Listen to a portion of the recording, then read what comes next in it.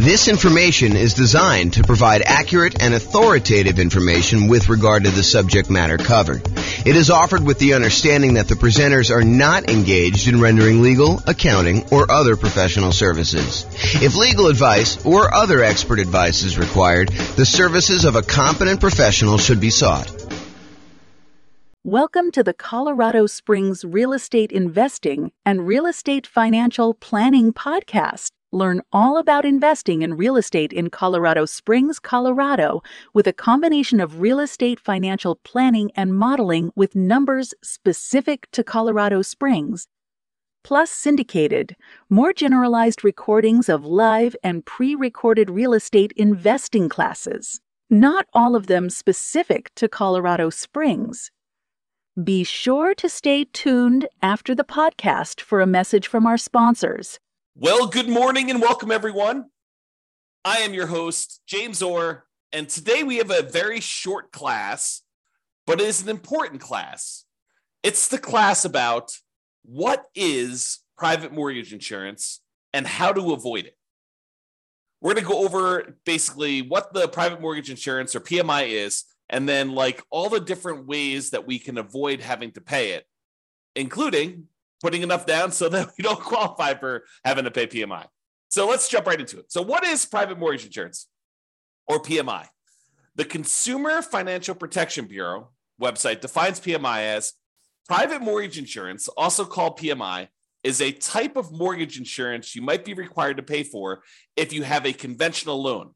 Like other kinds of mortgage insurance, PMI protects the lender, not you, if you stop making payments on your loan. So really, this is how I like to describe it. This is my layman's version of what private mortgage insurance is. You go to a lender and you say, hey, Mr. Mrs. Lender, I would like to go buy this property. They say, great, we would love for you to buy this property. We will loan you money in order to do that. They're like, okay, I would like to put 5% down. They're like, well, I would like you to put 20% down. And you're like, no, I really would like to put less than 20% down. I'd like to put 5% down. And so they say to you, okay, I'll tell you what. You pushed hard enough. We would be willing to make you a loan and allow you to put less than 20% down. However, we're concerned that if you decide for whatever reason, something happens to you or the world falls apart, that you may stop paying on this mortgage and walk away. And if you do that and you only put 5% down, we could lose money. We might have to take the property back. We might have to pay some expenses to get the property back. We may have to wait for several months while we're waiting to actually be able to foreclose and get the property back. We may need to do some repairs on the property when we get it back. We may need to hire a real estate agent in order to sell the property and pay them a commission. We may need to, hire our attorneys to do the foreclosure. So we might have some pretty significant expenses. And we're concerned if that does happen, then having 5% of equity in the property might not allow us to get all of our money back. In other words, we could not walk away with 95% of the property value should you be, should you default on the loan and we have to foreclose and get it back. So I'll tell you what we're willing to do. If you go pay this third party company, this insurance company, and this insurance company is going to protect us in case you default and we end up losing money on the deal, then we will go ahead and accept your 5% down payment. And because it's a little riskier for us to do this too, we will also charge you a small premium on the interest rate. So that's what's going on. I mean, the mortgage company, they want to make you the loan, but they want you to put 20% down. But you really push hard enough. You're like, look, no, I don't want to put 20% down. I really want to put 5% down or 7% down or 10% down or 3.5% down or 0% down. I really want to do one of these other loans like USDA or VA or FHA or even conventional with 5% down. And yes, some of those I realize don't have mortgage insurance, like the VA. They have a funding fee instead. I understand that. But the idea is that they would prefer you to put 20% down. And you're telling them, I would prefer to do another loan where I put less down. And they say, well, okay, we'd be willing to do that. It's going to be riskier for us. So we're going to charge you a higher mortgage interest rate. And we need you. We require you to go pay this third party private mortgage insurance company that will protect us in case you default. It shifts some of the risk of you defaulting from the lender to the insurance company. So they're sharing in the risk now. The insurance company is collecting these premiums, and they've calculated it such that they're profitable. They're collecting more money from all the people paying private mortgage insurance than what they're having to pay out to lenders. And during really good times, when the market's going up 5, 6, 7, 10, 15% per year, they're probably doing really, really well. But they don't know that the market is going up when they do the initial private mortgage insurance. It could go up for 6 months and then it could go down a lot. And then they'd be on the hook for a lot of these things. So they have to look at the aggregate of all the different people, all the different markets over time and say, okay, now we think we're going to be profitable by collecting this premium from you and being able to pay out in case you default and they have to pay to the lender to protect the lender. Okay. Now, for FHA loans, PMI is called mortgage insurance premium. Same thing, right? Same idea. It's still protecting the lender. They have upfront version, and then they have both and in addition to that, they have an annual version. So the upfront one is called, as you might have guessed, upfront mortgage insurance premium. That's the one you pay when you get your loan. There's a fee you pay when you get the loan upfront. Plus, there's an annual, usually paid monthly, mortgage insurance premium, MIP, on FHA loans. For conventional financing, it's just called PMI, private mortgage insurance. Okay. Now, how do you avoid it? The really simple way is put down 20%. I'm going to go over some other things we can use to avoid it. But remember how we discussed this, right? The lender says, look, I would love to make you a loan, but I would require 20% down. And you're like, no, I would rather not put 20% down. And they're like, okay, you pushed hard enough. I would be willing to give you this loan for less than 20% down, but you will have to get this private mortgage insurance. Well, one way to not have to pay PMI is put 20% down. Okay. Now, there's some other ways to do it, too. But I do want to comment on this 20% down idea. There is a belief out there, and it's a belief I'm working hard to help people understand the nuances to it, because it's not always 100% true. But there's a belief out there that, look, I want to go put down this minimal amount. I want to get maximum leverage. I want to get the maximum return I can get on this very small down payment that I'm making. And it is true that when you do put less down, it amplifies returns. Honestly, it amplifies returns in both directions. If you have negative cash flow, it amplifies that negative cash flow return, which is negative. And if you put less down, it also amplifies any type of things that go against you. Like if property values happen to go down, that gets amplified too. So it's an amplified return, not always a better return. Subtle point, okay? Now, so a lot of investors want to put minimal amount down in order to be able to make these investments. And I think the other reason why is they think to themselves, look, I'm going to put this small amount down and I'm going to be able to buy more properties, have a bigger asset base, get to my financial independence goal faster by having more properties acquired quicker. And what's interesting is that is not always true. And I've done math on this in 300 US cities.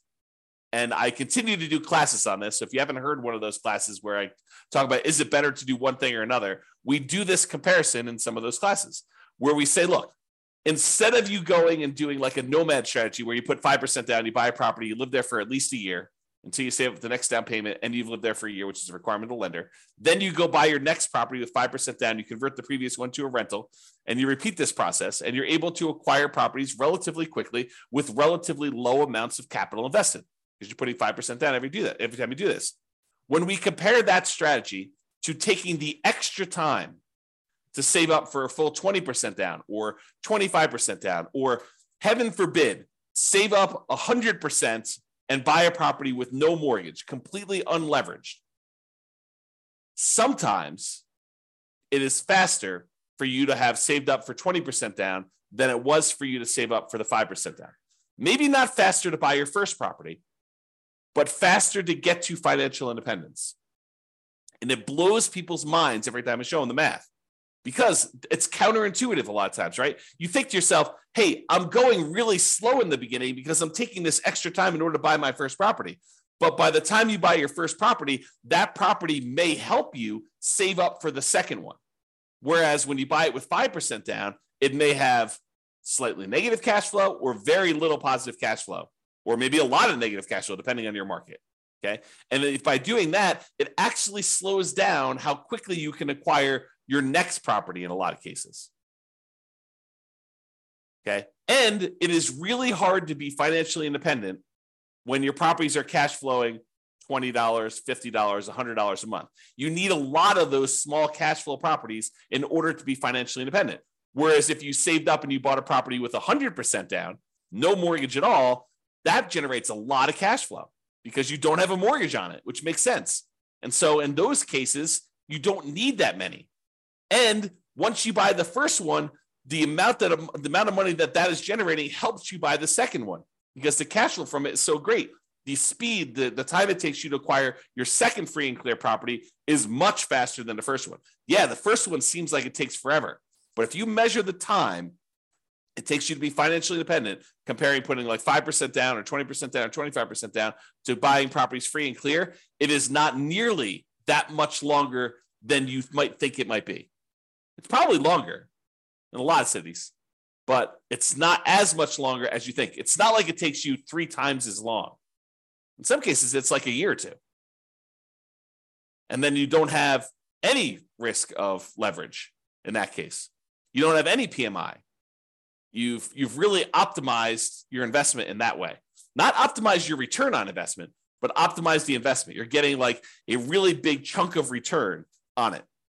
Okay, I've kind of diverged there. So when you put 20% down, it may require you to save up for a longer time, which may mean you're buying a more expensive property because property values are probably going up, right? Not necessarily, but a lot of times they are. And it may mean you're getting higher interest rates. If interest rates are on their way up, that could happen. So there are some risks in saving more money to put more down.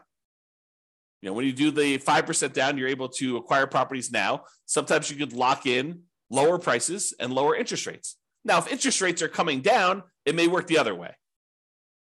And if property values are correcting, if they're coming down, it may work the other way. But a lot of times we don't know. You know, we could speculate, we could guess, but you know, if you had asked me at the beginning of COVID, if property values were going to go up or down with what seemed like the entire economy shutting down and our limited ability to get out there and show properties and all these restrictions on stuff, if you had asked me if I thought property values were going to go up or down, I probably would have told you down. I would have thought, hey, you know, I don't know for sure, but you know, if we can't show properties, if it's harder to show properties, it might be harder to actually move. Might be harder to, you know, when the economy is completely shutting down and a lot of people are losing their jobs and a lot of people look like they were getting sick and dying. I mean, you could have argued that, you know, end of times, the real estate market's going to crash. What happened? Not that. Hard to predict sometimes. Really hard to predict. Okay. All right. So how to avoid private mortgage insurance? Put 20% down. Really easy. Or if you already have a loan, you could pay down your loan balance so that you are below 20% loan to value. Oh, sorry. So you're below 20% equity, not loan to value. Got to rephrase that.